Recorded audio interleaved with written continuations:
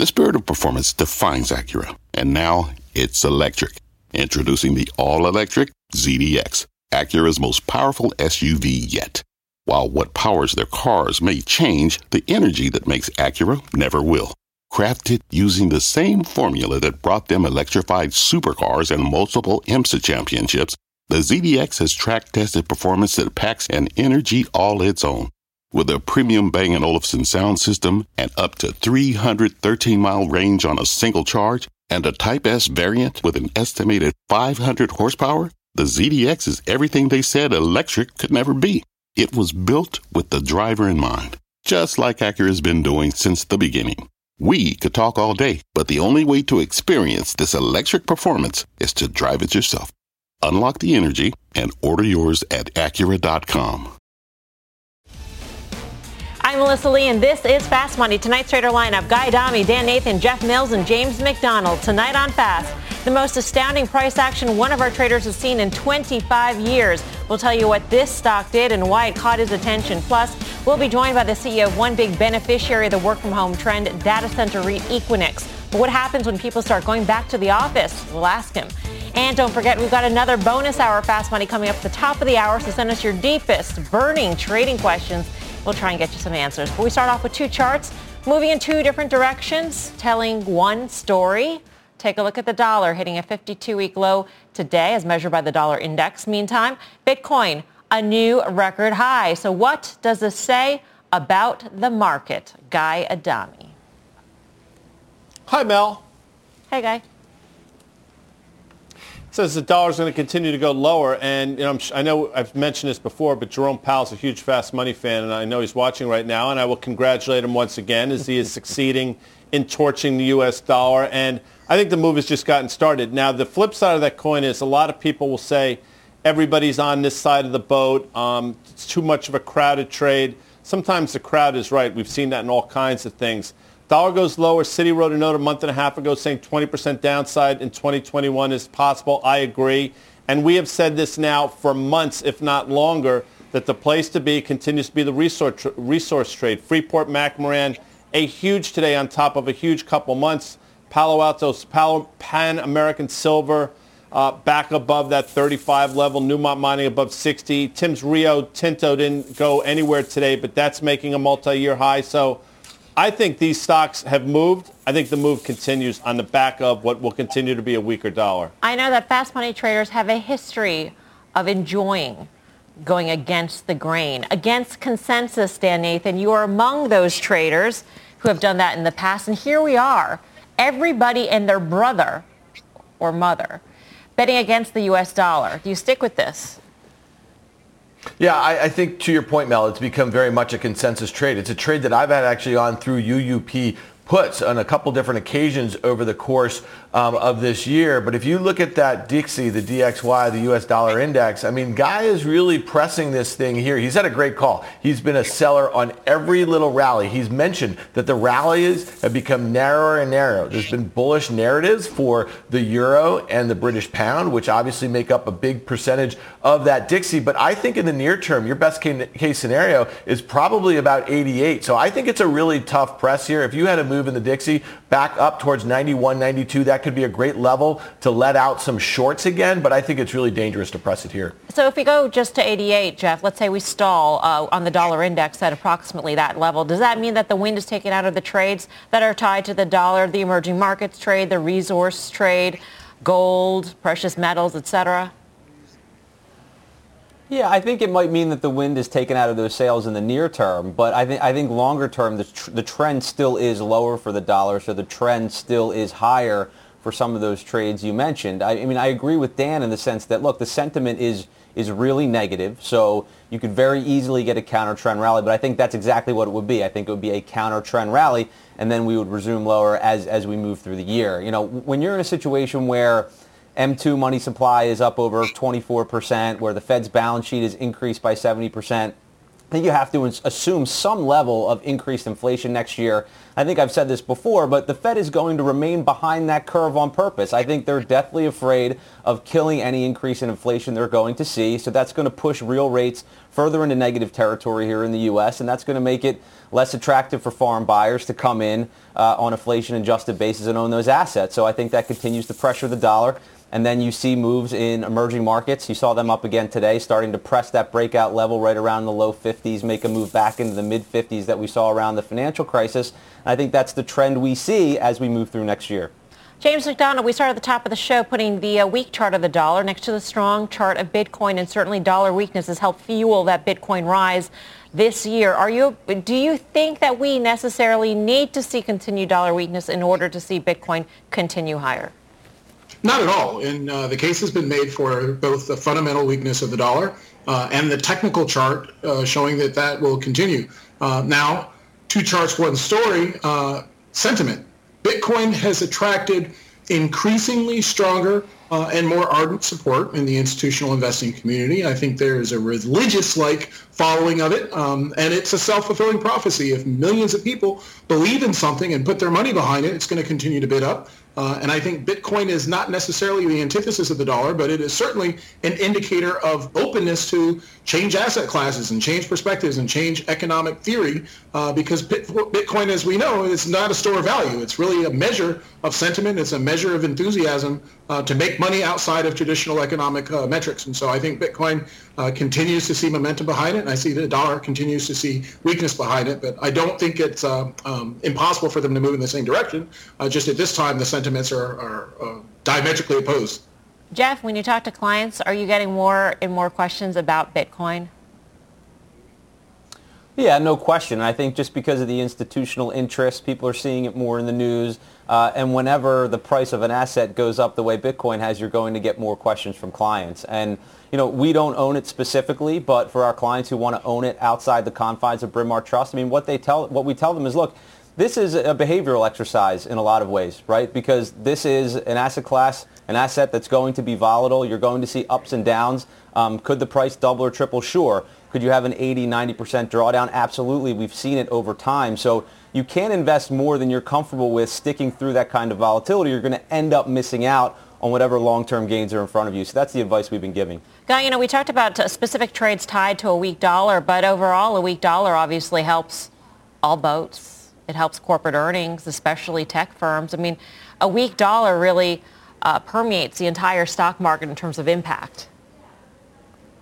No question about it. And I didn't go to a fancy school like you and James, but I did take a day of economics, and we learned about the point of diminishing marginal returns. And you're right, a weaker dollar traditionally is very bullish for the majority of U.S. stocks. I get it. I understand what's going on. But I also think you reach a point where that ceases to be the case, and it gets dangerous to what's going on here. Remember, this is still an economy here in the United States. It's 73% driven by the consumer. And although the central bankers and our Federal Reserve won't tell you, as the dollar diminishes in price, your buying power is diminished, and that by definition is inflationary. So at a certain point, it's not good. And I unfortunately, that point, and you could see a day where the dollar gets smacked, and all you need to go back is look at last Monday when you had that huge move in the VIX. I know James spoke of this, from 20 to 30. You had a huge spike in the dollar. That spike lasted all of about 4 hours, and here we are now. And oh, by the way, final point, you know, Janet Yellen came out of nowhere seemingly with her view on a stronger dollar policy. That bounce lasted for about an hour and a half. So, you know, they can talk it up all they want. The dollar's going lower, and to answer your question, we're getting dangerously close to the point where it's no longer bullish for equities, in my opinion. All right, well, our next guest just put out his Bitcoin forecast for 21. And sees Epicenter stocks as the trade next year. Tom Lee joins us. He's the head of research for Fundstrat Global Advisors. Tom, great to have you with us. Yeah, thanks for having me.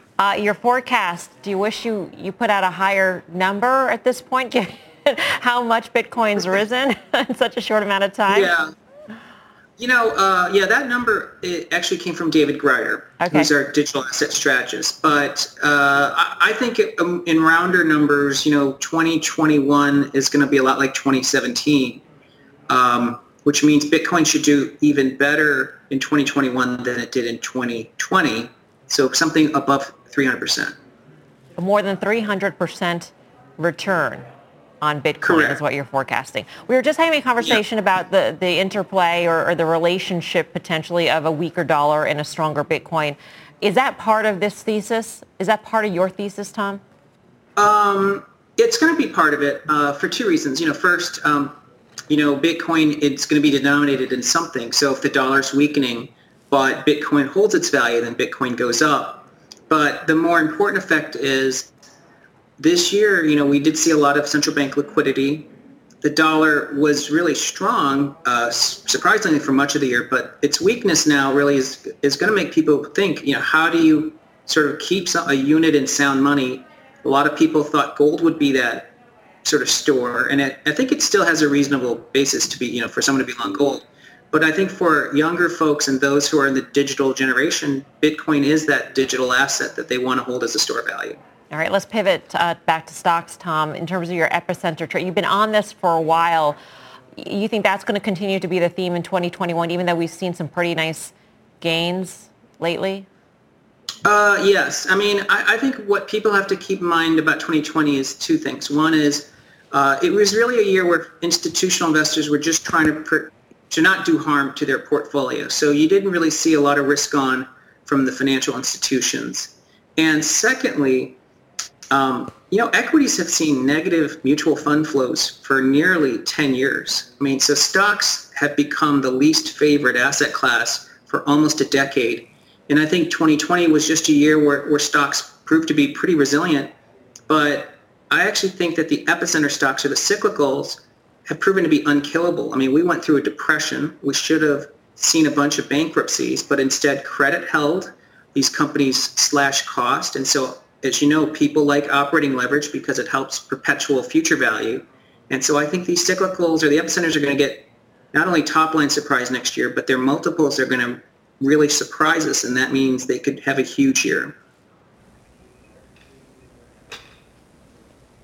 Hey, Tom, it's Dan Nathan. How are you, bud? Great to have you here. Hey, quick question here on the Bitcoin, okay? The last two times the stock market has corrected meaningfully in Q4 2018 and then obviously in Q1 of this year, Bitcoin got creamed. It got cut in half on both instances. And so just help us and the viewers understand a little bit. One of the kind of bull cases is that store of value, also that uncorrelated nature to traditional risk assets. Why do you think we had those sorts of corrections at that point, those crashes, and what bars it from happening this time around after such a large rally in Bitcoin over the last 6 months or so?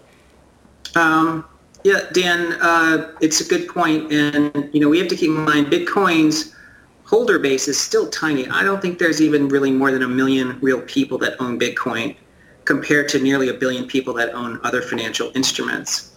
So it's tiny. The penetration's 1/1000th, so where it should be. And we've written about this, but Bitcoin acts like a risk-on asset. So in the years where the S&P's performed the best are also the best years for equities. You could even interpret it, two ways. So I think if we have a correction in stocks, then Bitcoin's going to fall. And it's because a lot of the incremental buyers, if they're in the U.S., may be using leverage or risk on or risk appetite as a reason to add to Bitcoin. So it should actually be falling if stocks fall. Tom, great to speak with you. Happy New Year. Yeah, thanks. Tom Lee of Fundstrat. Cyclicals are unkillable. Jeff Mills, do you agree with that?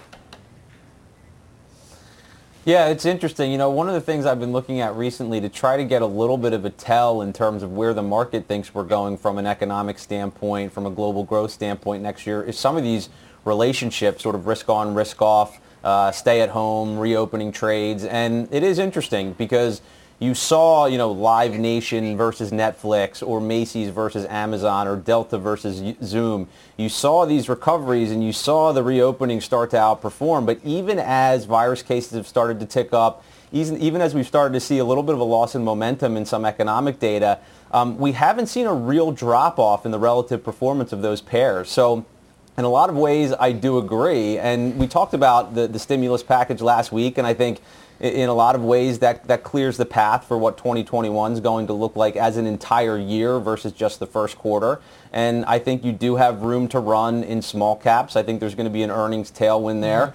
So yeah, I think that you're getting evidence of that from the market, and that's how we're trying to position ourselves heading into next year. Yeah, and we saw a pullback in small caps after a massive run, James, which you've been highlighting for some time, and yet we bounced today. What did you make of that?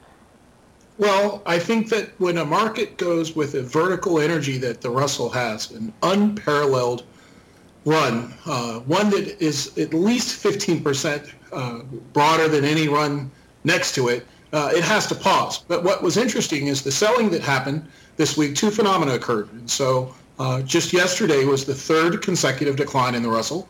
That was the first time we'd seen that in 2 months. And so you had a torrential move upward where the Russell literally didn't go down more than one day at all for a month. And so yesterday we had the third consecutive day of selling for the first time in 2 months. And so, of course, the rally and the energy that went behind it's going to come back. And we got just to a point where we had about a 50% retracement of that pullback. Now let's talk about the pullback itself. In one session, you erased 16 days worth of trading in a single session. And so I think the selling that's coming from this, what I believe is a bubble. I disagree with the previous comment that small caps have more room to run because I think the economic backdrop assumptions are wrong about the health of the economy. But just the selling that we saw in those last 2 days, it's 16 days wiped out in one session. I think it's just a clue of what's coming. All right, let's switch gears here. We want to take a look at shares of Tesla closing just shy of a record today. And Dan, you flagged some interesting action in the stock. You actually emailed some charts over earlier. You used a word I can't use on this family show about this price action that we've seen.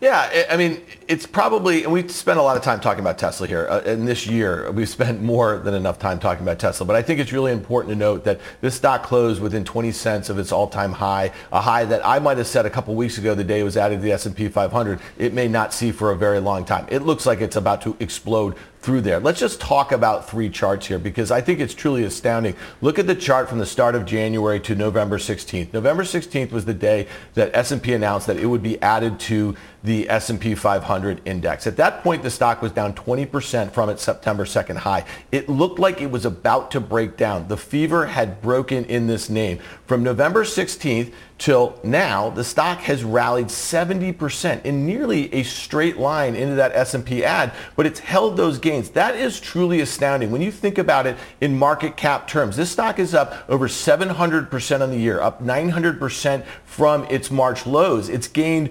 $600 billion in market cap. We have never seen an asset bubble emerge so quickly. And here's the kicker. There is no fundamental news out in the last 5 or 6 weeks. So to me, this is just pure frenzy. It's pure sentiment. I've been in the business for 25 years. I've never seen anything like it. Maybe the Bitcoin, and the Bitcoin doing what it's doing with a $500+ billion market cap is really interesting. These are both two risk assets where a lot of rich people actually own the product or like the product and own it in some weirdo little wallet or something like that, and they're evangelists for it. And so I think James has used the term religion. There is some serious religion going on here, but I just really warn investors that this sort of frenzy, it could continue to go much, much higher, but when it blows in both of these things, it's going to blow really hard, and it's just going to be one of those things that's going to be very uncomfortable for people who thought they believed in a certain thing, and then they're kind of laid bare for what it is. Yeah. There is a rhyme to the reason, Guy, in terms of how we started the show with Bitcoin. We ending here in the A block with Tesla. Do you agree with the risk reversal about it exploding higher? Yeah, I do think it explodes higher. And let me be clear. I've never once said that I truly understand the Tesla story. I try to get my arms around it, but I've mentioned two things religiously, to coin a phrase we've talked about now a couple times. Since that Joe Kernan interview with the president back in February at Davos when they were playing word association, and Joe asked President Trump something about Elon Musk, since that day, the stock has never looked back. And then in May, I think it was May 2nd or 3rd, when Tesla was making new all-time high pre-split of 703, and Elon Musk tweeted something to the accord of, the stock is too expensive, or paraphrasing, that sell-off lasted a day. And I've been steadfast since both those episodes, like you can't fade this. You got to stay with it. And I'm going to say that again. you have to stay with it. And quickly, you mentioned the cyclicals being unkillable. I think that's not you, but somebody said that. Do you recall that a few minutes ago? Yeah, Tom Lee said that. Well, I know you're a fan of, I know you watch the movie Predator. I know you're a fan. If it ever comes on the Netflix, you lock in. Fan. But I hearken back to, obviously, the great Arnold Schwarzenegger, Sonny Langham, Carl Weathers. When they noticed that the Predator could bleed or was bleeding, they said, if it bleeds, we can kill it. And I got to tell you something. The cyclicals have bled before. They are absolutely killable, Mel. And for you folks at home, great movie on a rainy night. I actually know the movie reference for the first time ever in Fast Money history. Coming up, it's been a roller coaster ride for shares of Fubo the last 2 weeks, and there are signs that the big swings are only just beginning. We'll tell you what is next. But first, a positive signal and a beaten down chart. We'll tell you what just happened in the energy ETF and what it may mean for where it's going next. Fast Money's back in 2.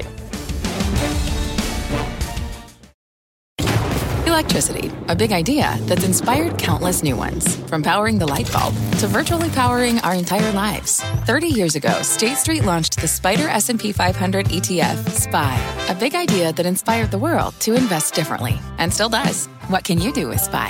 Before investing, consider the fund's investment objectives, risks, charges, and expenses. Visit ssga.com for a prospectus containing this and other information. Read it carefully before investing. SPY is subject to risks similar to those of stocks. All ETFs are subject to risk, including possible loss of principal. Alps Distributors, Inc. Distributor. Welcome back to Fast Money. A bullish signal materializing in one of 2020's beaten down groups during today's rally. The S&P energy sector's 50-day moving average rising above its 200-day average, otherwise known as the Golden Cross. Is this sign strong enough to imply energy's worst days are over? Guy. I knew you'd like that. I think you rushed it. You should have let the sound a little bit just longer. go a little bit longer. That's me. Yeah. I just rushed it Thanks just for the a wee tips. bit. Yeah. No, listen. I think there are some golden days ahead for sure. You know, if you look at ExxonMobil, for example, that 31 level, we've talked about this seemingly for the last couple months, huge double bottom, and quite frankly, have the same setup in XLE. I think it trades up to that 47 June high, and if memory serves, it closed around 38 and change today. So I do think there's room to the upside. That's not to suggest you're not going to have some huge down moves in the back half of next year, because I do think you are on the back of what is hopefully a better economy, but it won't be. But in the meantime, I think energy could surprise some people in the first half of next year. Yeah. Jeff Mills, what's your take on energy? Are there any specific stocks you're eyeing? Yeah, I mean, so first, energy overall, you know, it's one of these things where the technical indicator, it's very early, so I want to see a little bit more of a follow-through there. To Guy's point, we're still below that June high. We're still below any long-term downtrend you can draw over the past few years. So, again, I'd want to see more momentum there. But if we're looking to individual stocks and trying to find some value, I've talked about EOG before, certainly been early on that call, but I think it's a really good company. It has a good cost structure. Management is exceptional. So I think that's a company there where you could buy, and it's at a good value, although the chart looks very similar to the XLE right now. A good chart amongst a sea of bad charts would be Cheniere. I think that's a very interesting stock. You know, they have steady revenue. They have those take or pay contracts, a good dividend yield. So you have one value play in EOG where the chart doesn't look great, but you could see a bounce, and then something in Cheniere where the chart looks a little bit better and you can play the momentum upward. All right, we're just getting started here on Fast Money. Here's what's coming up next. A recent high flyer taking another big blow today. We'll find out what's dragging on shares of Fubo TV and if the slide has only just begun. Plus, you got questions? We've got answers. A special bonus hour of Fast Money kicks off at the top of the hour, and we're taking your most burning trading questions. Tweet us at CNBC Fast Money and tune in at 6. Fast Money is back after this break.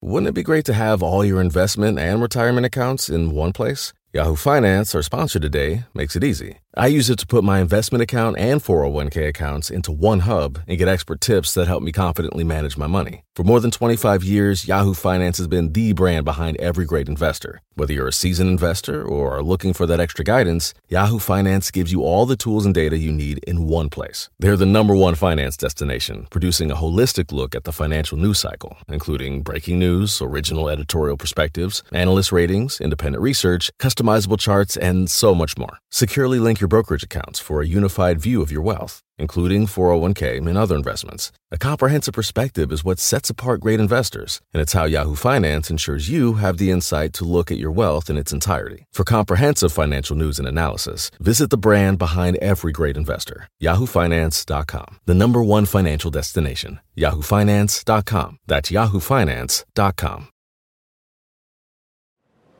Welcome back to Fast Money. Take a look at shares of Fubo TV plunging 14% today as its lockup period expired. It's now dropped 40% from an all-time high hit just last week. For more, we're joined by Rich Greenfield of Lightshed Partners. Rich, great to speak with you. You recently initiated with an $8 price target, a sell rating. I know on Twitter you've been getting a lot of, flack, let's just say that, hate, so many different words apply to the response that you've gotten. Why do you think Fubo is one of those highly charged names? I think this is one of those cases where there is a big discrepancy between what this company is and what retail investors seem to think it is. Institutional investors know very well this is a VMVPD. So this is virtual multi-channel video program distributor. So think Comcast, but without the wires. And there's lots of them. As you can see in the background behind me, YouTube TV, Hulu Live, Fubo, these are all the same. They basically have the same channels. They all do the same thing. None of them really make money. They basically are all in the business for other reasons. Fubo's problem is this is their only business, and that's just not a very good business. So you were joined today in terms of the short thesis on Fubo by a hedge fund, Kerrisdale Capital, which helped pressure the stock in addition to this lockup expiration. What happens to a name like this that's driven primarily, in your view, by retail sentiment? We talk to obviously a lot of investors. We have, a pretty good network of subscribers at Lightshed over the last 15 months that we've built our business. We have yet to talk to an institutional investor that wants to own this stock at this valuation. So it really leads us to believe that almost all of the buying has been overzealousness among retail investors who think this is Roku or think this is Netflix or think this is DraftKings or FanDuel. And unfortunately, I feel bad for them. They're just wrong. This is just a troubled virtual VMVPD. And the key here is this company couldn't raise capital. I love the founder. They've done an incredible job building a business with on pennies on the dollar. Like, they've done a great job building this, but the valuation just doesn't make any sense. And I said, I've been doing this job for over 25 years. I've never seen a more compelling short than Fubo at the valuation that it is today, let alone where it was a week ago before it started falling. Hey, Rich, it's Dan. Thanks for joining us. Your commentary has been really interesting on this name. It's been a frenzy, and we talk a lot about frenzies here. But it's not just little names like this. Disney is up 50% in the last 2 months. So when you think about, Disney obviously primarily owns Hulu here. What do you think is going on in the space in general, and in Disney in particular? Are investors placing too much emphasis on Disney Plus and these streaming assets? Look, where we've gone wrong in Disney for sure is that investors have basically overlooked the 2 worst quarters in the company's history and purely focused on the opportunity of Disney Plus and really looking at Disney Plus as the potential to be something much, much bigger than it is today. Forget about the $5 ARPU today. They're looking at the long term and what was an incredible array of content at their analyst day. What I think has gotten confused with Fubo is not an SVOD company like Disney Plus or Netflix. It's a 455,000 subscriber, very small company. I mean, Sony had 800,000 subscribers and shut the business down at the end of last year. It was called Sony View.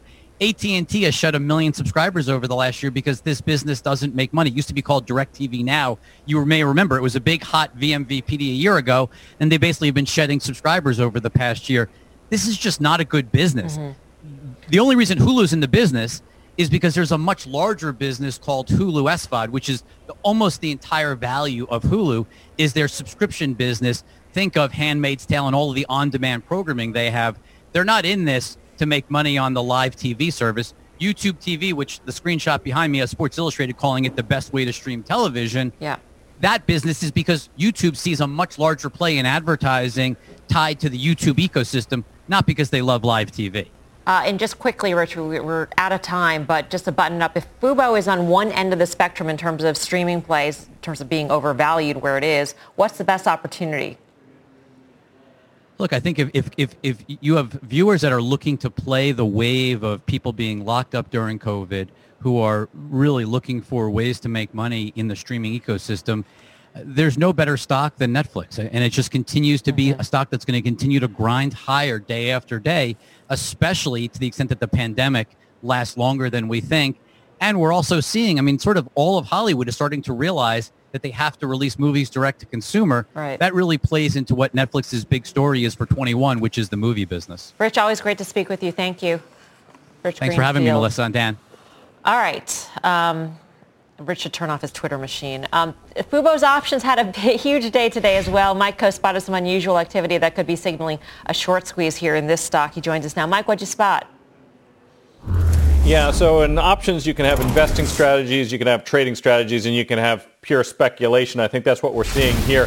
Fubo traded more than 3 times its average daily options volume, more than 4 times its average daily put volume. But one of the areas that I saw a lot of activity was the January 40 calls, interestingly enough. Nearly 10,000 of those traded for about $3.67 or so on average, more than 10% of the current stock price. What's going on? My guess, either these are people hedging their shorts or speculating on a potential short squeeze, because this stock already has a lot of short interest even before the most recent news that some other shorts are entering the picture. Thanks for that, Mike. Guy Adami, Netflix or Fubo or somewhere in between? You know the answer. You know the Netflix. Yeah, Steadfast Netflix. Reed Hastings, stud. And by the way, for all you haters on Twitter out there, Rich Greenfield, who we've known now for over a decade, does some of the most thoughtful work out of anybody we've ever had on. So for him to come on and say that, he clearly has done the work behind it. So does it go to $8? I have no idea. But don't discount or disregard the great Rich Greenfield. Back to you, Mel. James, your thoughts on streaming? Streaming's great. Fubo's not. We referenced a great movie, Predator. There was another great movie in that era, Saving Private Ryan, and there was an acronym in there, FUBAR. That's what I think of this company. It's in bad shape. Their service simply isn't differentiated from competitors. And YouTube TV, the Netflix narrative, it's not even a comparison. And they have this fantasy that they're going to be in the sports betting world when most states haven't even legalized gambling. So it's been said over and over again, this is a sell. All right, coming up on Fast Money tonight. It's been a favorite play for one of our traders, but has it paid off? We'll get some answers. And later, we've got a mini game of Shop It or Drop It proposed by one big-time Fast Money fan. He may be amongst the biggest fans out there of this show. What the desk thinks of these B2B software stocks, and come right back.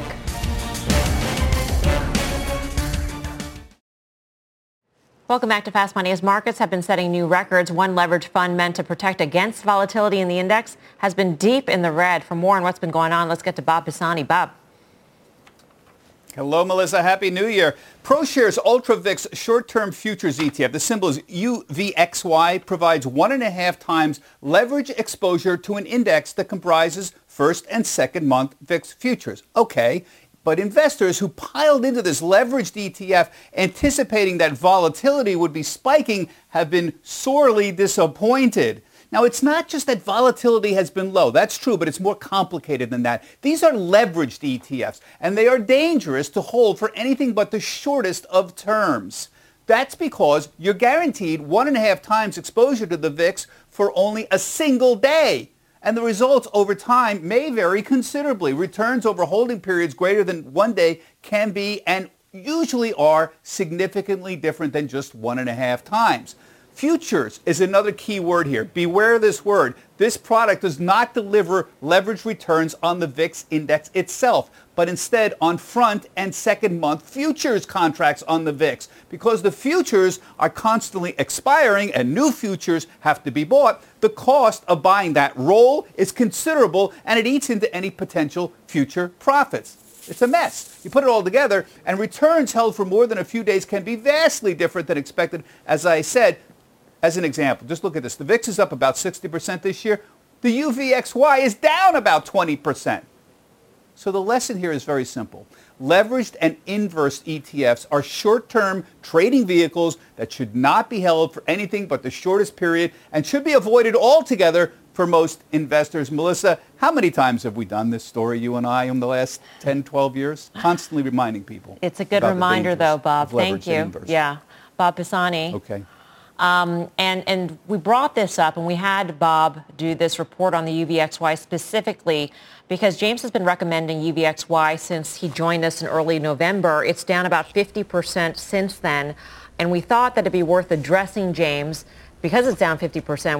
We're getting a lot of questions about this from viewers. So why do you use this instrument, and are you sticking with it? Thanks for the opportunity, and this will be interesting comments because not only do I love UVXY, but I also love Bob Pisani, excellent analyst and a veteran in this business. And I want to echo his warnings. This is not something that should be traded by an individual investor, and it is not a buy and hold investment. The decay factor from the daily reset of a leveraged instrument means that if the index it's tracking does not move, it will lose value automatically. And it is a dangerous instrument. It is not a buy and hold instrument. This is why we trade UVXY. It offers an unparalleled upside scenario for a market pullback. And we are at all-time highs on virtually every market indicator.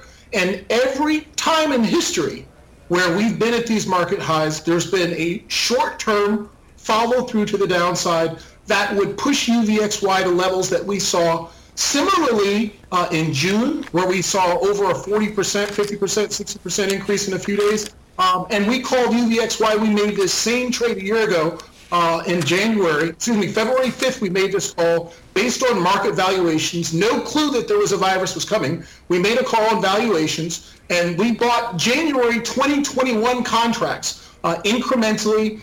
Those UVXY calls, as we saw, UVXY is about $11, went over $100. And so we're talking about returns that cannot be accomplished anywhere. So to your viewers, this is not something you should buy and expect to buy and hold. This is a positioning instrument ahead of a market correction that offers generational returns. And where we apply our investment, we don't buy UVXY. We buy deep in the money call options that are front dated. So we like the June calls right now, the June 5 calls. And so if we expect UVXY to see pressure in the short term, we're deep in the money and we're long dated. And so this UVXY bet is not a bet that UVXY will rise. It's a bet that market valuations will catch up with this market. And if we get a 10, 15, 20, 30% pullback on the market, you get a 5, 10, 15x return on those call options. And so this is something that can be used either to hedge a portfolio or with long bias. And so it is a complicated investment that's not for everybody. But we love UVXY because it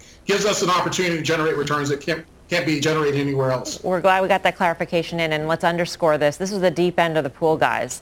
So think very carefully if you are considering using this instrument. Coming up, how one work-from-home winner plans to boost profits in 2021, even as employers reopen offices. We hear from the CEO, and catch us for a special bonus hour Fast Money. That's coming up next. We're answering your stock market questions as simple as sending us a tweet at CNBC Fast Money.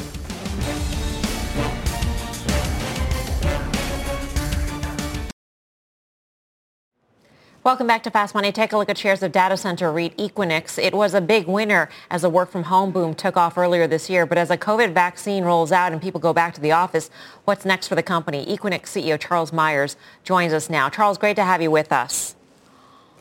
Thanks, Melissa. Good to be here. Your stock's been doing well this year. It's up about 20% year to date. But over the past 3 months, that's when we started to see the decline. And it's part of this larger rotation in general away from those work-from-home names, away from the growthy names. And I'm wondering, Charles, if you could speak to this idea that there has been pull forward in all sorts of work-from-home plays. Has there been pull forward in your view in terms of customers' demand for data centers?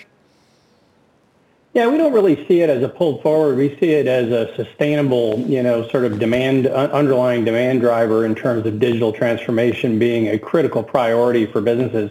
We see digital transformation in our lives as consumers every day.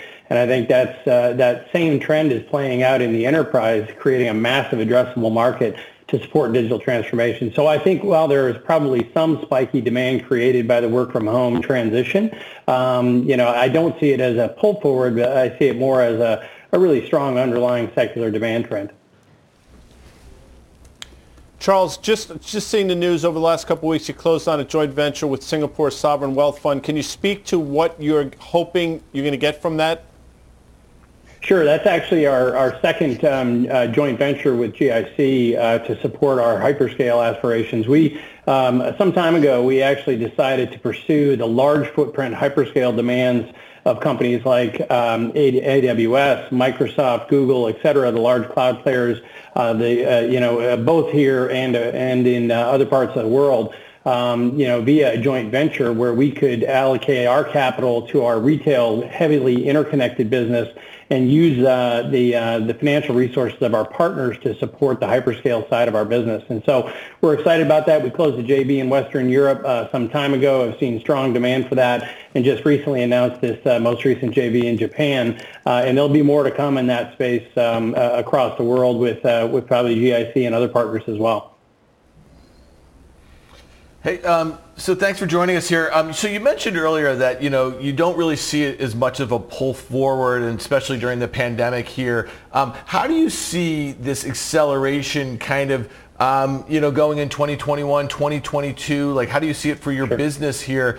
Because, there's a lot of investors who are like trying to pull the plug on these trades that won the pandemic, so to speak. But it seems like your business was already going in this direction. Yeah, I think, again, you look at the underlying demand drivers, and digital transformation as a trend is one that we think is extremely durable. As we talk to our customers, they just feel like, they've seen what happened in the pandemic in terms of people who were better prepared for digital transformation outperforming those that were less prepared. And I think, independent of macroeconomic conditions, we're seeing people prepared to put money to work to continue their digital transformation. I mean, every aspect of business across every vertical is changing due to digital. Not only how you interact with your customers in terms of online buying and what people normally think of, but also how you interact with your employees. And work from home has really shown that. How you interact with your suppliers, your partners.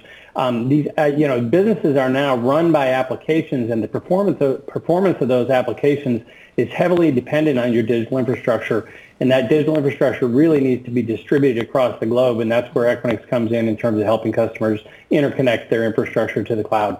Charles, great to speak with you. Charles Meyers. Great to be here. CEO Happy holidays to you guys. Happy holidays to you. Happy New Year. Jeff Mills, how do you think about trading this trend towards digitization, everything online, business online, shopping online, et cetera? Yeah, I agree in the sense that I don't know that it's demand that's going to go away. I think it's one of those things that's an acceleration of an existing trend. We were looking at the tower REITs. We own some tower REITs. I think that it's very similar to those kinds of companies. Positive secular growth trends. You have rising mobile data consumption and 5G and all these things. And these businesses typically have pretty low customer churn, and I think Equinix is in a very similar place. Yes, they're helping companies like Zoom and Cisco's WebEx, and that demand will probably plateau some, but at the same time, I don't think that we're going back to where we were before. Then they have all of those other revenue angles that we were just talking about. I mean, this stock is down 16%. It showed some decent support at the 200-day moving average. It is trading at a premium, but maybe it deserves it. All right, coming up, shop it or drop it. We tackle 3 widely held software stocks when Fast Money returns.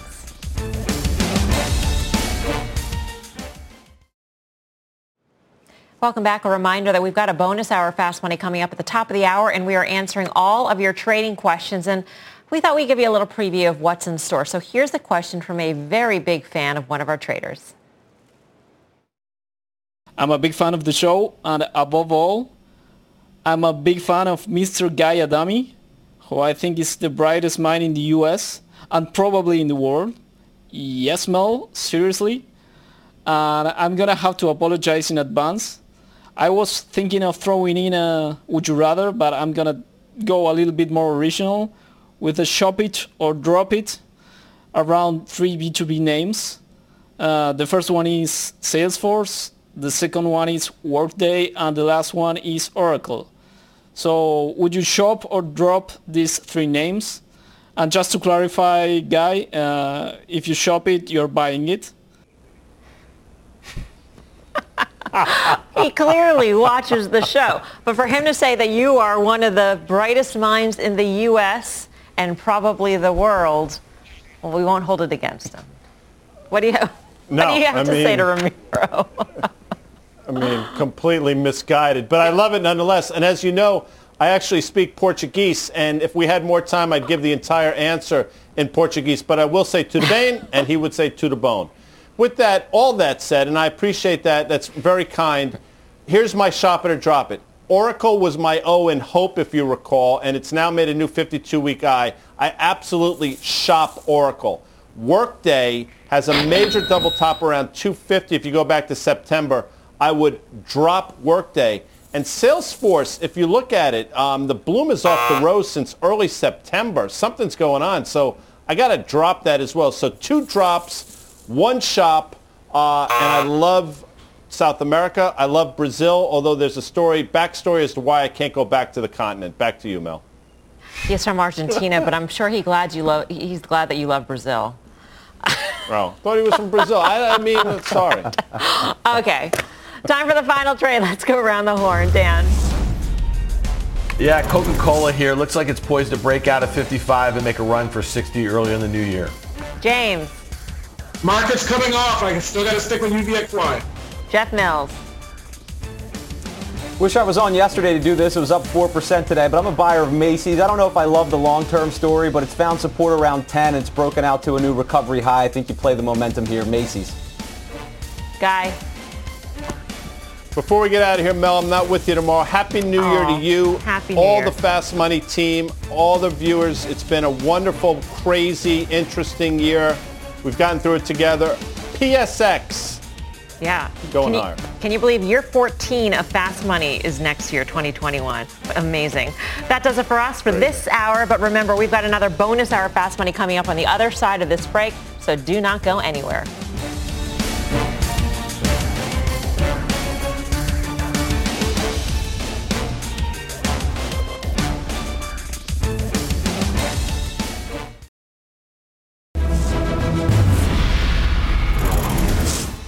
Hey there, Mad Money fans. Kramer's off this week, but you are in luck. We've got another bonus hour of Fast Money coming your way. We're answering all your questions about the hot stocks you're trading right now. And we want to hear from you, so tweet us at CNBC Fast Money. We might just answer your question live on air.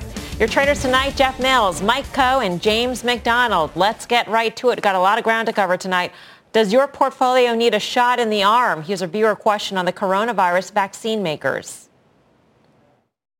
Hey, this is Dave from Paducah, Kentucky. My question today is about Pfizer and Monera. They both came out with the vaccine, but it looks like Monera has just shot up. But even though Pfizer was first to the game, their stock has seemed to stay stagnant around 36, 37, and somewhere in that range. I don't understand why it's not taking off. Maybe you guys can help me out. Thanks for taking the question. Jeff, what do you tell David in Kentucky? Yeah, Dave, it's a very good question that we're getting a lot, and I feel like I give boring answers sometimes when I tell people to buy ETFs, but I think about getting exposure to the biotech space right now, and given all of the cross currents, with the uncertainty of the company's pipelines just generally, and then what's going on with the vaccine, and trying to untangle all of that and figure out why one stock did one thing and one stock did another, it's just very difficult. So if you're looking for broad exposure to biotech, I do like the IBB. You had that decisive breakout above 127. You had a successful retest there. So I think you continue to play that breakout in IBB higher. Just to address the specific stocks briefly, they're both moving down toward that 50-day moving average. Pfizer is there already, looks to be holding. So I would use both of those levels as a guide for those companies. I do prefer Pfizer simply because of the valuation. I think their pipeline is a little bit clearer, and then they do pay that 4% dividend yield. I mean, James, Moderna is strictly, it's a vaccine company. Their pipeline involves other vaccines that are built on this specific mRNA technology. Pfizer is more of a diversified pharmaceutical play. It's true, and we can compare the two companies, but let's just take our lens and step back a minute and look how far these companies have run And then think about why these companies ran in the first place. And I think a modicum of caution is needed here. The Biden-Fauci vaccine rollout, it's falling way behind target. The outbreak's expected to worsen. I'm not sure that the vaccine is the solution that we thought it was. If you look at the World Health Organization trial data, it gives no indication that the vaccines can prevent transmissions. And so either of these stocks, I think, is vulnerable to significant pressure. We saw a San Diego nurse test positive 8 days after receiving the Pfizer vaccine. 10% of those vaccinated had allergic reactions. A man died in Switzerland 2 hours after receiving his first dose of the Pfizer vaccine. There's a lot of risk ahead. And so one outperforming the other, I think, begs the question, do they either deserve to be at these valuation levels, given that we haven't seen proof in efficacy in terms of what ran those stocks up in the first place? I'm somewhat for both of them. Yeah, of course, there will always be skeptics out there, Mike Coe, but in terms of these stocks specifically, would you recommend either or go with a broader basket play like Jeff does? No, I liked Jeff's play on IBB. I kind of liked IBB before all of this anyway. I think that's a good diversified way to get exposure to basically innovations in the biotech space. Pfizer is, it's a company that has a lot of legacy drugs. It had some issues with its pipeline ahead of this. And when you're dealing with a company of that scale and scope, you can't really just look at what's going on right now. You have to take a look at basically across the spectrum of everything that they're offering. And those challenges that existed before all of this are going to continue to exist thereafter. The point I would make, though, is that the stock price is essentially pricing a lot of that in. So I don't know that there's a whole lot of further weakness in Pfizer, despite the fact that it's obviously not going to get a big boost, or hasn't been at least on the vaccine front. All right, our next question is about an industry trying to stay afloat. Hey guys, this is Jackson Phillips from down in Houston, Texas. I'm a big fan of the show. I wanted to hear your thoughts on the cruise industry and more importantly CCL. Now that vaccines are rolling out, how do you see these stocks performing over the next year? Thanks so much. Jackson in Houston must be a big fan because we had a question from him yesterday. Another good question. Today, James, it's CCL and the cruise, and we definitely have a reopening theme here in the first few minutes of the show. I like CCL towards the end of next year. I think that we still have, as I said, some pressure coming in. We have to see that the vaccine works. We have to see that people get vaccinated, and then we have to see true reopenings and a return to normalcy. I think once those three stages happen, people are going to rush back into the leisure space. I think CCL is a good buy for that outcome once we get past those initial risks. Mike, what do you think of the cruise lines?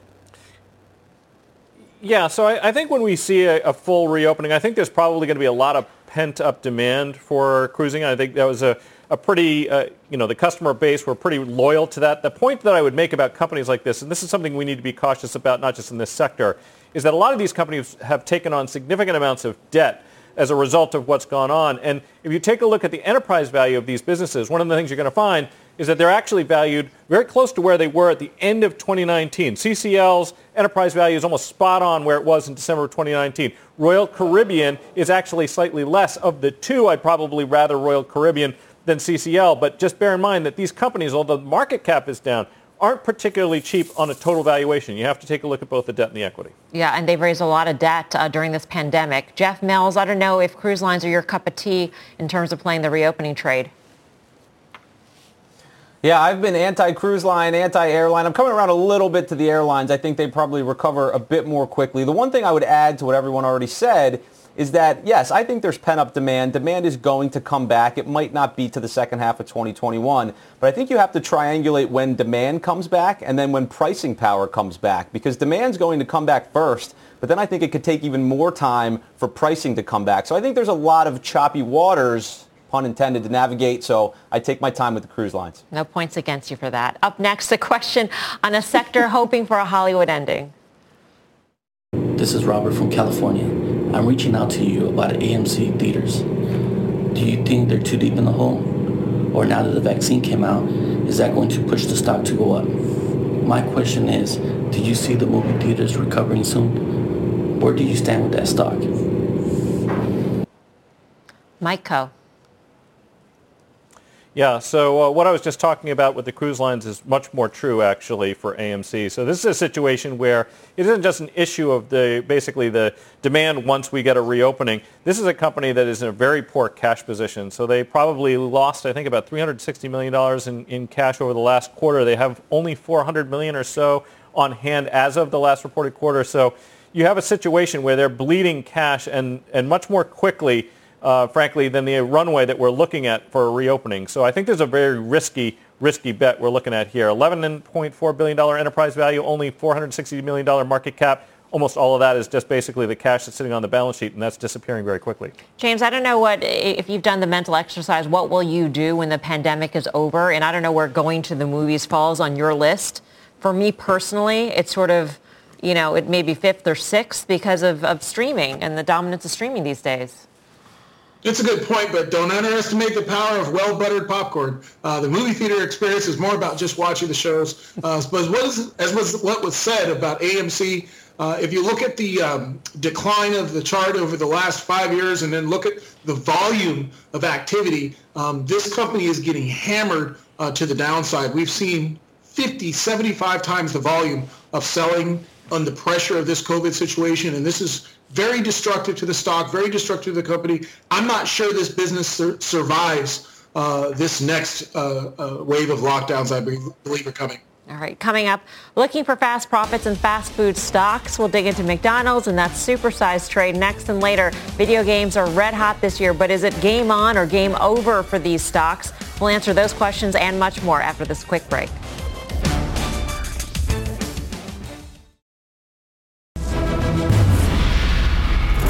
Welcome back to this bonus hour of Fast Money. We're chowing down on a restaurant stock question next. Hi, Fast Money. My name is Stavros. I'm calling from Buffalo, New York. I'd like to get your opinion about Cheesecake Factory, if it is a sell at these levels or should we hold on for the reopening? Thank you. Before we get to our traders, let's bring in Kate Rogers for more on restaurant sales traffic. Kate, what's going on? Well, Melissa, typically December is a very busy month for bars and restaurants, but that is not the case this year. In fact, for the week ended December 20th, both traffic and sales saw their biggest declines since mid-June, according to Black Box Intelligence. Sales dropping by 16.9%, traffic down 20.9% year on year. And with COVID cases spiking around the country, varying restrictions in place, and weather getting cooler, things likely won't turn around anytime soon. Full-service concepts, of course, continue to struggle more than limited and fast food concepts, and older diners above age 65, they're staying home in larger numbers and avoiding dining in restaurants. The National Restaurant Association says 110,000 locations are now closed, either temporarily or permanently. 10,000 of those closures have happened within the last 3 months alone. The most recent pandemic aid package is welcome news, as 37% of restaurants surveyed earlier in the month said that they didn't think it was likely they'd be in business by June without additional aid. The National Restaurant Association calling the relief bill a, quote, down payment on what the industry needs to survive. While restaurants and bars can borrow more than other small businesses under the new aid bill, they don't get direct relief like other industries do. Now, while independent restaurants continue to struggle, big publicly traded fast food names really dominated and outperformed this year. Some of the best performers of the year include Chipotle, Wingstop, pizza players like Papa John's, Domino's, and Shake Shack. Melissa, back over to you. Thank you very much, Kate Rogers. And of course, those are all carry-out, quick-serve restaurants. So back to Stavros' question. Cheesecake Factory. James, I understand that you love Cheesecake Factory. I'm not sure you love eating there, love the stock. Clarify. I love Cheesecake Factory because I'm a big believer that only the strong survive. And this is a strong business with a strong menu, a strong, loyal consumer base. And this is an extraordinarily difficult time for restaurants, as those surveys showed. We're going back to kind of the March pressure that we've seen. And, you know, if you look at what's happening with the vaccine and look at what's happening with the virus, things are likely to get worse. But this company is so strong, it's going to survive it. I don't think it's a buy here at this level. I think we come back down to the mid-25s. However, at that level, I love going into this name. If you look at the menu, if you look at the delivery options, they're expanding their ability to get to those people who love this menu. They will survive this, but at this level, I think that some more pain is coming. I would get back in at 25 and see a particularly strong upside there for the next 3 years after we go back to eating out. They've got strong portion sizes, too. That's for sure, Jeff Mills.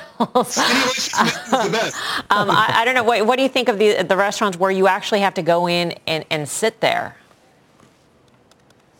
Yeah, well, they do have one of say. the thickest menus in the game. If you can't find something that you like there, then I think you got a problem. So I think there's good and there's bad with Cheesecake Factory right now. I think the good is, on the technical side, the near-term trend is actually very good. The 200 days turning up. It's been in a stable uptrend for a while, and obviously the stock is very cheap. But I'll add a but to that, and I think that if you pull your lens a little bit further back, the stock is in a multi-year downtrend. It's sort of bumping up against that level right now, and I think a big part of that was perhaps the location and the question about foot traffic in mall areas and things of that nature. So I think that could be a longer-term headwind for a place like the Cheesecake Factory. I may look elsewhere if I want to play this restaurant reopening trend, something like Darden, a little bit more diversified, perhaps better location, and the stock's been acting a little bit better lately.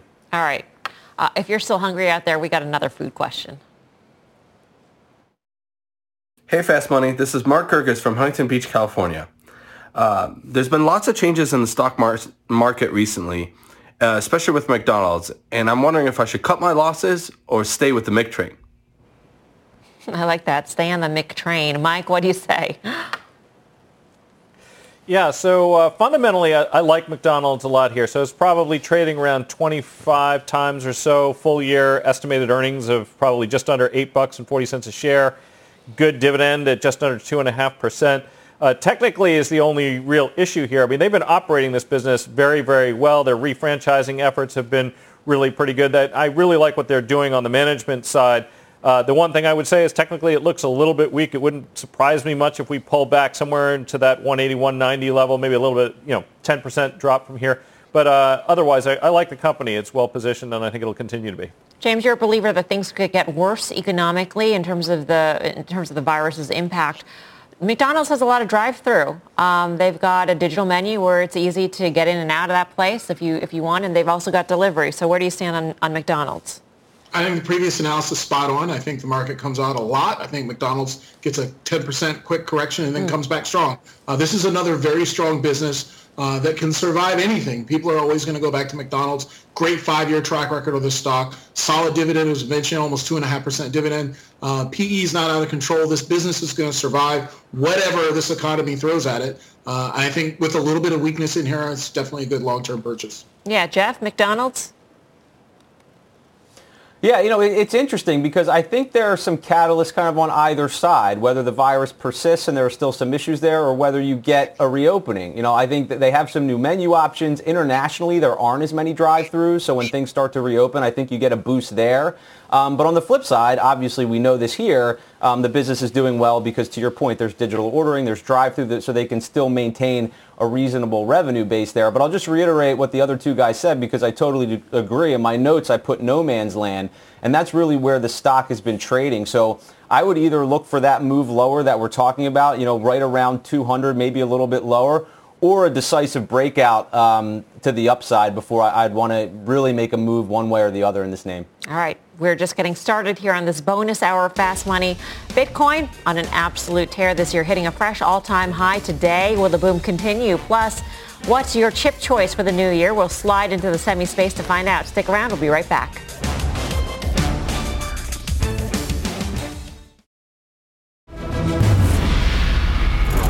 Welcome back to a bonus hour of Fast Money. Bitcoin hitting a fresh all-time high today. Let's get to a crypto question. My name is Cheng from New Jersey. My question is about Bitcoin. In light of the fact that the Fed and the central banks around the world are keeping interest rates near zero and printing dollars to record highs, does it make sense to think about Bitcoin as a long-term investment for the next 5 to 10 years? To help us break this one down, let's bring in our own crypto baller, Brian Kelly. BK, you even put a jacket on for us for this Bitcoin conversation. Cheng in New Jersey. It's really important. Extremely important. Cheng in New Jersey had mentioned dollar debasement, which has been a huge force this particular year. I'm wondering, is that going to be another force next year? Yeah, I think it is. I think that's a great point that he brought up, is that, I mean, that this is the exact environment that Bitcoin was designed and created for. Every central bank in the world is printing money. No central bank wants a strong currency. In fact, the European Central Bank today came out and said, listen, we're watching the euro very closely. We don't like it this strong. Last week, the Bank of Japan came out and said $100 yen is where they're going to draw the line in the sand. We don't want the yen to be any stronger. I would imagine the British pound is probably next on that list. So if you go across the world, you're looking at every single country in the world wants a weaker currency. So how do you short all fiat currencies? You buy Bitcoin.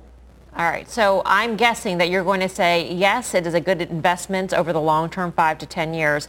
How about the shorter term, Brian? What are you seeing in terms of that? We've seen such an astronomical run at this point. Yeah, so you're going to ask me the tough questions. The shorter term's a little more difficult, I'll have to say. So one of the biggest indicators that I look at is how many addresses are being created on the Bitcoin network, and then how much the market's implying how many addresses there should be. It's kind of like MAUs or monthly active users for Bitcoin or Facebook. And where we are right now is the market is pricing in almost close to 30% growth in addresses. And addresses are really only growing at about 5%. So when we get to those levels, for me, it's a caution zone. Doesn't mean that we can't rip to 30,000 or 35,000. It just means if you're getting in here, you have to understand that Bitcoin is extremely volatile and it could drop down to 20,000 within a couple days. So I think long run, it's a relative no-brainer, as no-brainer as you get in the markets. And in the short run, just understand it's volatile. And if you buy here, a lot of the easy money's been made in the short term. Super quick question, and that is Ripple. It's being delisted. Coinbase is taking it off its exchange starting in January. And I'm wondering, does that money go into Bitcoin? Are we in the very short term, do we see a little bit of a bounce because of that? I think you could be. You could see some of that money going in there. Most of the selling in Ripple has been done. I mean, it just got destroyed over the last several days. I believe there's only one U.S. exchange left. I think if it's Kraken that still quotes it, but I would expect at some point that to come off. And yeah, when you're selling Ripple, you're either selling into U.S. dollar or you're selling into Bitcoin, which effectively means you're buying Bitcoin. Yeah. BK, always good to see you. Enjoy that fire behind you. Brian Kelly. Always good to be here. James McDonald, quickly, you are also on the Bitcoin train. What do you see shorter term?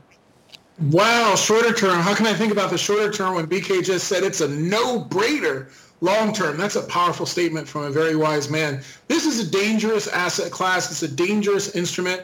I recommend that people don't hone in on Bitcoin, but hone in on crypto in this universe. I like BITW. It's the first index fund for crypto. It holds a ton of Bitcoin, but it will also do a market cap weighted balancing of other currencies, and it will remove problems like we saw with Ripple. Automatically kicked out Ripple, brought in something else. I think Bitcoin is as exciting as it is.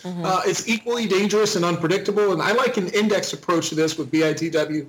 But I agree with BK that it's got too much interest long-term to ignore, but in the short term, best way to de-risk is to diversify. All right, coming up, calling all gamers. Will the red-hot rally in these names continue? Those trades next. Plus, with the release of the stimulus checks, will we see a pop in day trader favorites like Tesla and Apple? We'll answer that question a little bit later on. Much more Fast Money straight ahead.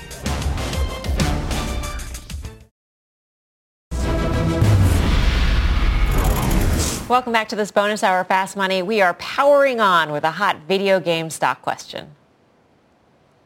What up, squad? Thanks for having me on. I had a question on Activision Blizzard. That's ATVI. Now, I bought the stock on the dip pretty much a month ago, and it's been ripping ever since. I'm up 18% overall. But my boys have been on deployment in Call of Duty since March. So I had a question. Is this a buy, a hold, or a sell? Thanks so much. Before we answer Travis, let's get to Josh Lipton on the outlook for video game stocks in the new year. Hey, Josh. So, Melissa, no industry benefited more from the pandemic and the lockdowns than video games.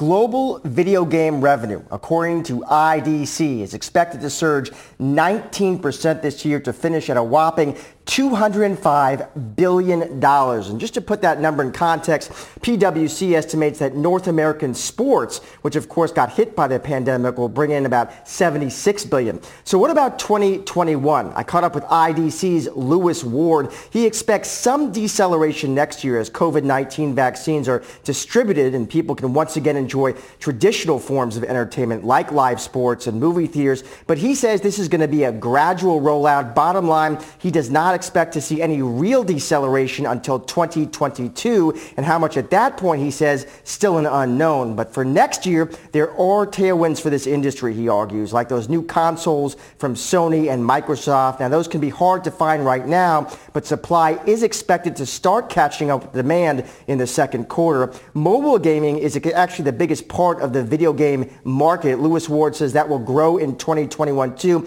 though he doesn't think as fast as 2020.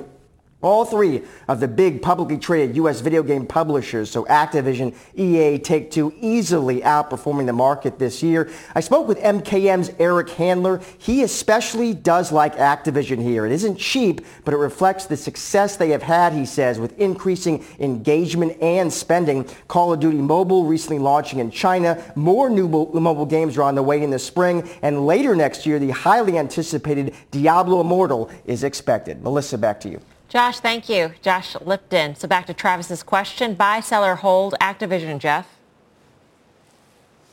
Well, first of all, I want whatever Travis has got because that energy was awesome. But I like Activision. You know, I think the question is, you've seen a huge spike, so is it over as we start to see some of this reopening? And I tend to think that there's still some gas left in the tank, honestly. You know, even in September, if you look at the hours players were spending on the different platforms, it was still 7 times back to that baseline level. And I also think that, you know, they've attracted new users, and that'll probably remain sticky for some time. We just mentioned the slate of new content they have coming down the pike. So I think there's good reason to believe that some of this uptick they've seen can stick.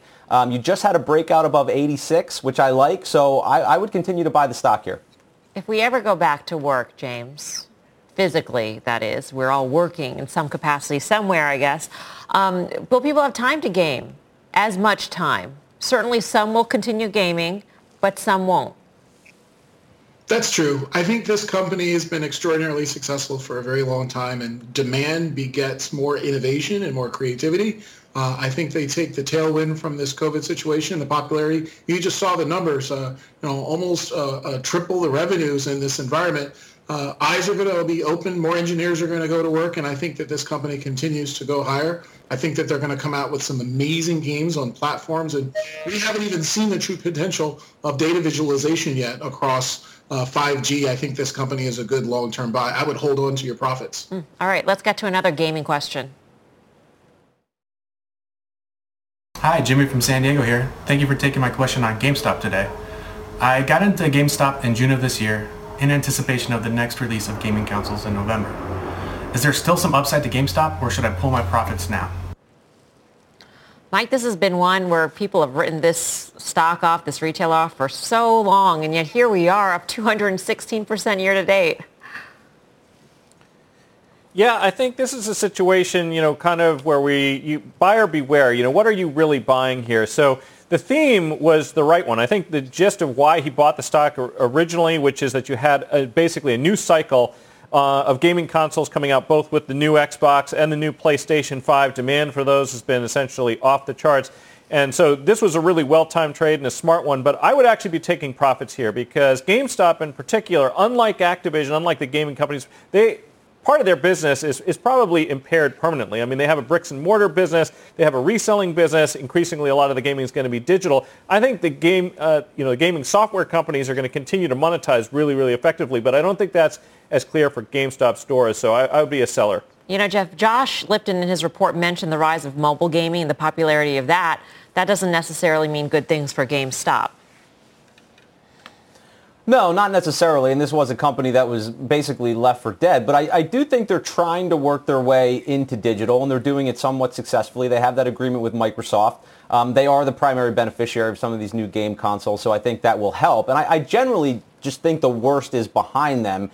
they had that big pop. It was a lot of short covering. But you have to remember, we're still about 50% of where the stock was when it was at an all-time high. So I think given the pivot they're making in their business and some of the tailwinds they have, I do believe you could have more upside in the name from here. James, where do you stand on GME?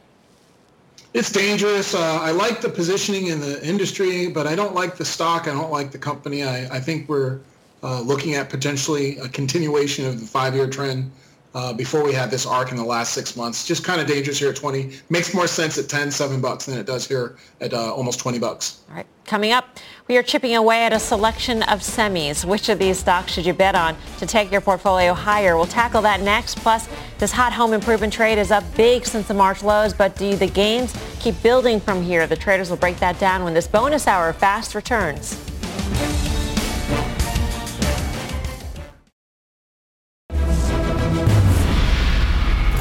Welcome back to this bonus hour of Fast Money. Our next question is plugging into the surging semiconductor space. Hey, what's up, Fast Money team? Quick question. Semiconductor stocks. What do you think? Taiwan Semiconductor or NVIDIA? Thoughts? Thanks. Very succinct. James, what do you tell him? If I'm initiating a position here, I'm going to go with Taiwan Semiconductor. They've got a 34 PE versus NVIDIA's is over double that at 85. Both have a huge amount of upside, but the cheaper stock is Taiwan Semiconductor. I think it has equal opportunity to grow as NVIDIA does, but you want to profit. And this one is half as expensive here with a similar trajectory in terms of its outlook. So I like Taiwan Semiconductor. Mike, forced to choose, which one? I'd actually go with NVIDIA. I mean, so NVIDIA is making a high-end product that everybody wants. They actually can't get enough of them built at the moment. The 3090 chips, for example, $1,500, and you can't find these things in stock. I mean, they're basically in the right business at the right time. I mean, we have a big change essentially in demands for the kinds of GPUs that they're producing. So I realize this company is pretty expensive. It seems like it is sort of leveled off here, and that might be poising actually for a move higher despite the high valuation already. Jeff, break the tie. Taiwan Semi or NVIDIA? Yeah, exactly. I'll step in here. I'm going to go with Taiwan Semi. You know, maybe I'll coin a new phrase here. The new GARP, it's growth at a relatively reasonable price. And I think that's where you are with semis in general. I think that's where you are with Taiwan Semi. You know, you have NVIDIA as a customer. You have huge volumes from Apple, some benefit from the trials and tribulations of Intel, and they continue to post good results. I think that's evidence from the last quarter. And I think with Taiwan Semi, you have success with some of these other companies. You have success with Taiwan Semi as well. And as James pointed out, that gap in forward PE continues to widen between Taiwan Semi and NVIDIA. So I'd stick with Taiwan Semi for now. All right, let's stick with tech for this next one. Hi, this is Mike in Texas. Our kids are in their teens and 20s now, and they're interested in making purchases within their Roth IRAs. They've been looking at companies like NVIDIA, Adobe, PayPal, Microsoft, and Salesforce, to name a few. But like many young investors, the prices of these stocks individually is pretty high. So we were thinking of an exchange-traded fund like the XLK, which is currently trading in the neighborhood of about $129 per share. And I think this would be a great way of not only getting exposure to the names I just mentioned, but also to the sector itself. So we thank you for taking our question today, and we wish you all the best of health and eagerly await your reply. Thank you. Same to you, Mike in Texas. Jeff Mills, I think it was good that Mike had mentioned the context in which this investment is being made. It's for kids. It's for kids in their teens and 20s. So what do you tell him? Yeah, 100%. The context is key with a question like that. And it's hard right now because when you're looking within tech, I think trying to pick the winners and losers can be difficult because in a lot of these names you have certain expectations that are baked in. And to try to figure out what's actually going to come to fruition over the long term, given the current valuations, is difficult. But obviously you see a lot of secular growth and things that are going to be with us for a very long time. So for an investment like that that's going to be held for many, many years, if not decades, I think getting broad exposure is probably the way to go. Yeah, there's broad exposure. And not to confuse things even further, there are also ETFs within technology, Mike, and I'm wondering if maybe you would advise Mike to look into, for instance, there's a semiconductor ETF or a software ETF or a cyber ETF, or is that too specialized? It might be a little bit specialized. The nice thing about XLK, of course, is that because it's broader and because it ends up being a little bit cap-weighted, you will catch the winners. That's one of the sort of the critical elements of indexing besides diversification. One thing I would point out, though, of course, is that XLK is heavily concentrated. I mean, the top three stocks represent 50% of it, Visa, Microsoft, and Apple. And Apple and Microsoft are actually close to 45% all alone. But it is a way to get exposure to names like NVIDIA, which we were talking about earlier, which is, obviously trading at a high multiple right now and has been on quite a tear. But this way you'll be sure to catch the winners and your exposure to them will increase as they continue to do well. James, Mike makes a good point in terms of what the top holdings are, and maybe somebody looking for exposure to tech. I mean, there are other ways to do it too in terms of Qs. There are other ETFs which will give you another slice of technology. Just when I thought I had a good pick, you came in and mentioned the Qs, Mel. That's a great one. I think that's probably a better pick than I was going to go with. I like the innovation ETFs from the ARK family. ARK, type in any letter, you're going to see where disruption is happening, whether it be genomics, whether it be vehicles, whether it be financial technology, or just disruptors in general tech. But the Qs are a really good place to be. Also, the NASDAQ 100 is always going to hold a broad basket of the most powerful players. Pretty well diversified if you're going to be in tech, and I think the Qs may outperform over the long term some of these innovation ETFs and disruptors that I mentioned. By the way, good interjection there, Mel. That ARK Innovation ETF that's one of the best performing non-leveraged ETFs this year. So that's an interesting one. Coming up, we've got a few more of your questions still left to answer, so don't go anywhere because we're running right into this next name, and the traders will break down if you should lace up or leave this one behind. We are back in 2.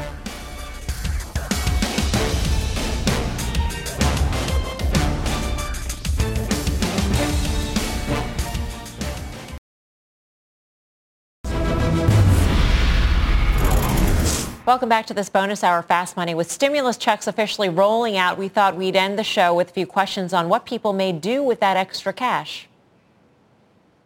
Hey guys, this is Ryan from Boston. Hope you're doing well and had a festive and safe holiday season. Just had a question for you on your 2021 Q1 outlook.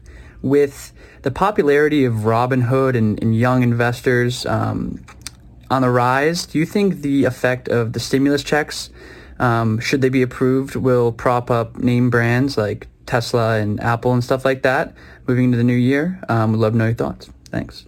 I think that's a good question because we saw that first round of checks, Jeff, really fuel that surge in retail trading that we saw earlier in the year. Is that going to hold true this time around? Yeah, the honest answer is I don't know for sure. And with $600 and the amount of people that will actually use it to trade, you wonder about the volume and whether that will actually move these share prices or not. And I certainly wouldn't be buying the names based on speculation that that's what's going to drive these stocks higher. When I think about the stimulus, I try to think about it from more of a macro standpoint.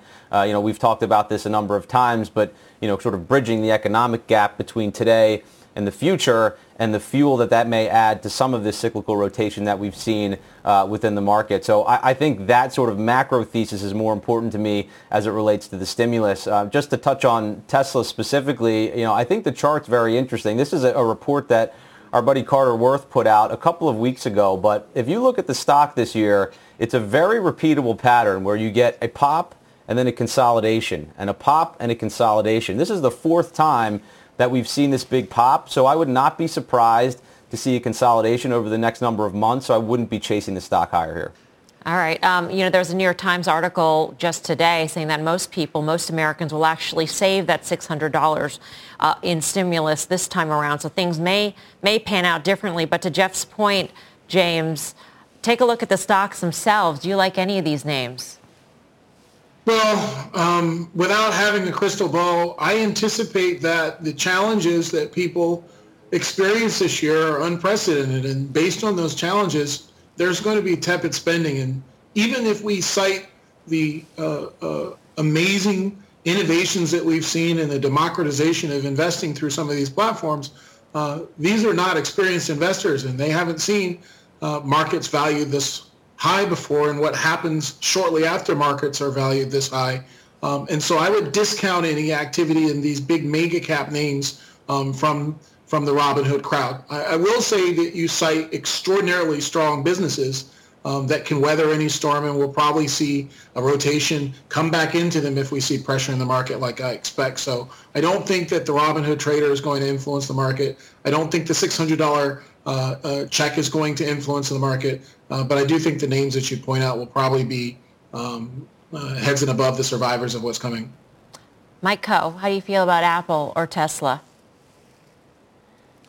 Yeah, so I really agree with Jeff on Tesla, and actually we talked about it on the last options action of the year, and I actually have a position on right now that is playing for that consolidation. I think people misunderstand the company sometimes. The valuation is still pretty rich, despite the fact that I think that some people are maybe discounting some of the things that they're doing, especially the Supercharger network in particular, a little bit too much. But the stock has had quite a run. I mean, up 700+%.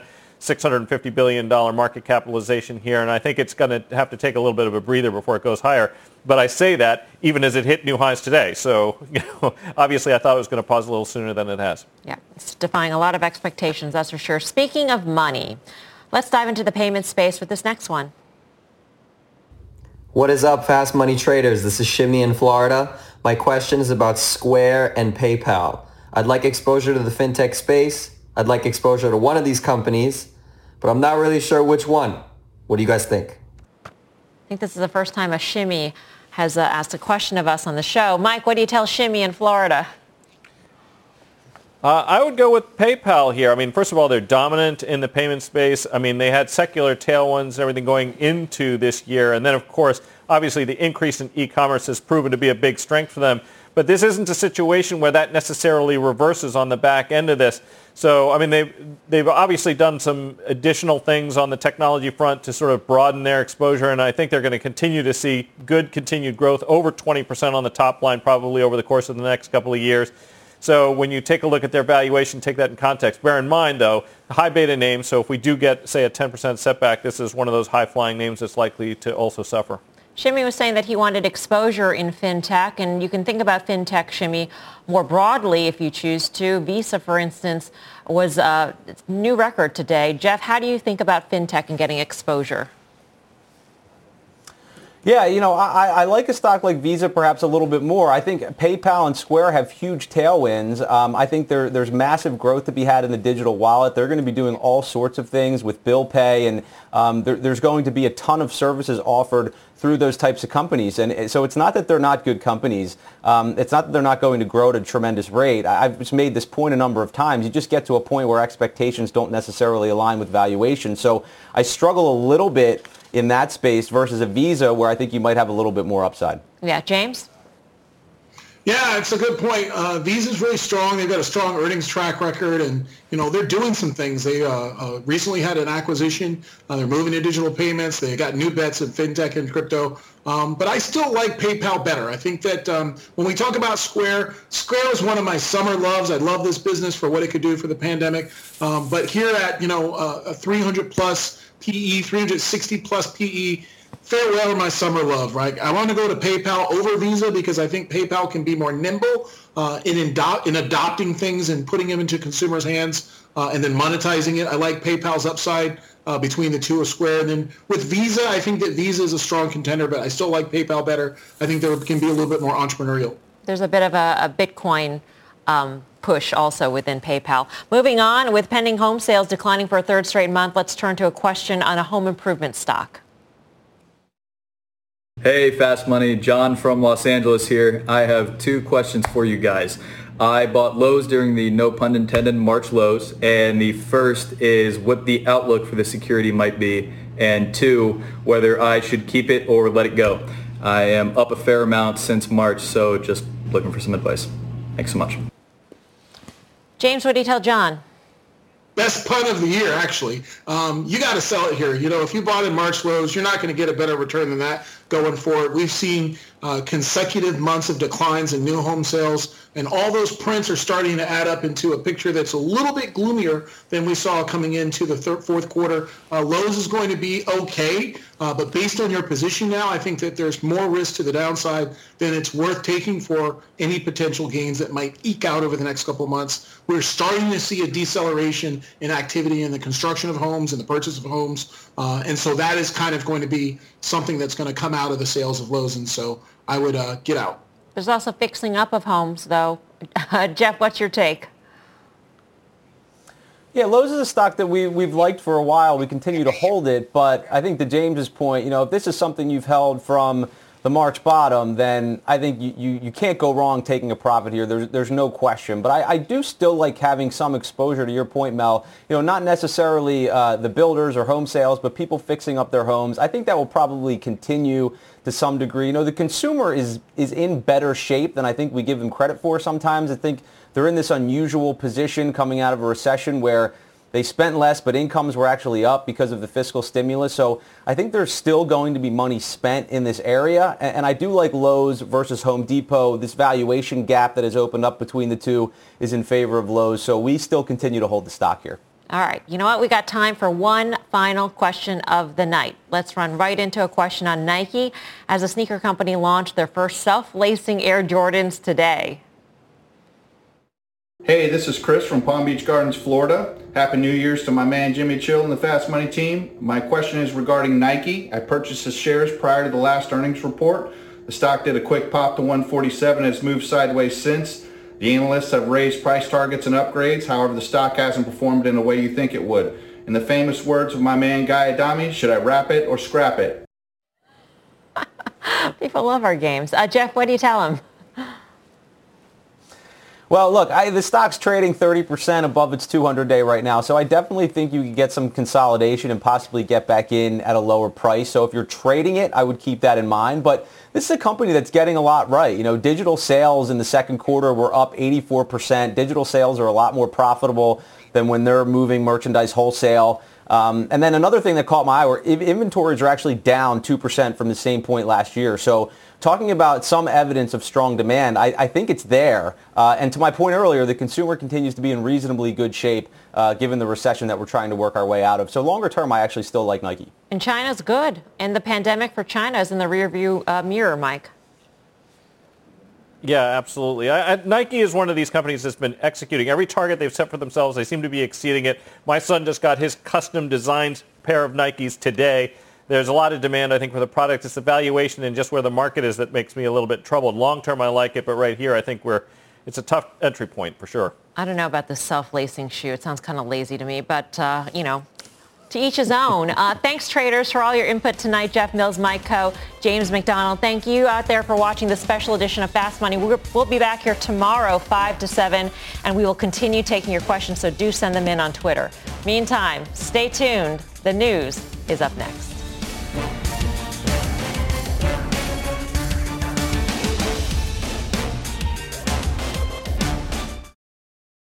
This podcast is supported by FedEx. Dear small and medium businesses, no one wants happy customers more than you do. That's why FedEx offers you picture proof of delivery, packageless and paperless returns, as well as weekend home delivery to 98% of the U.S. on Saturday and 50% on Sunday. See the FedEx service guide for delivery information. FedEx Ground service is also faster to more locations than UPS Ground. See what FedEx can do for your business. Absolutely, positively FedEx.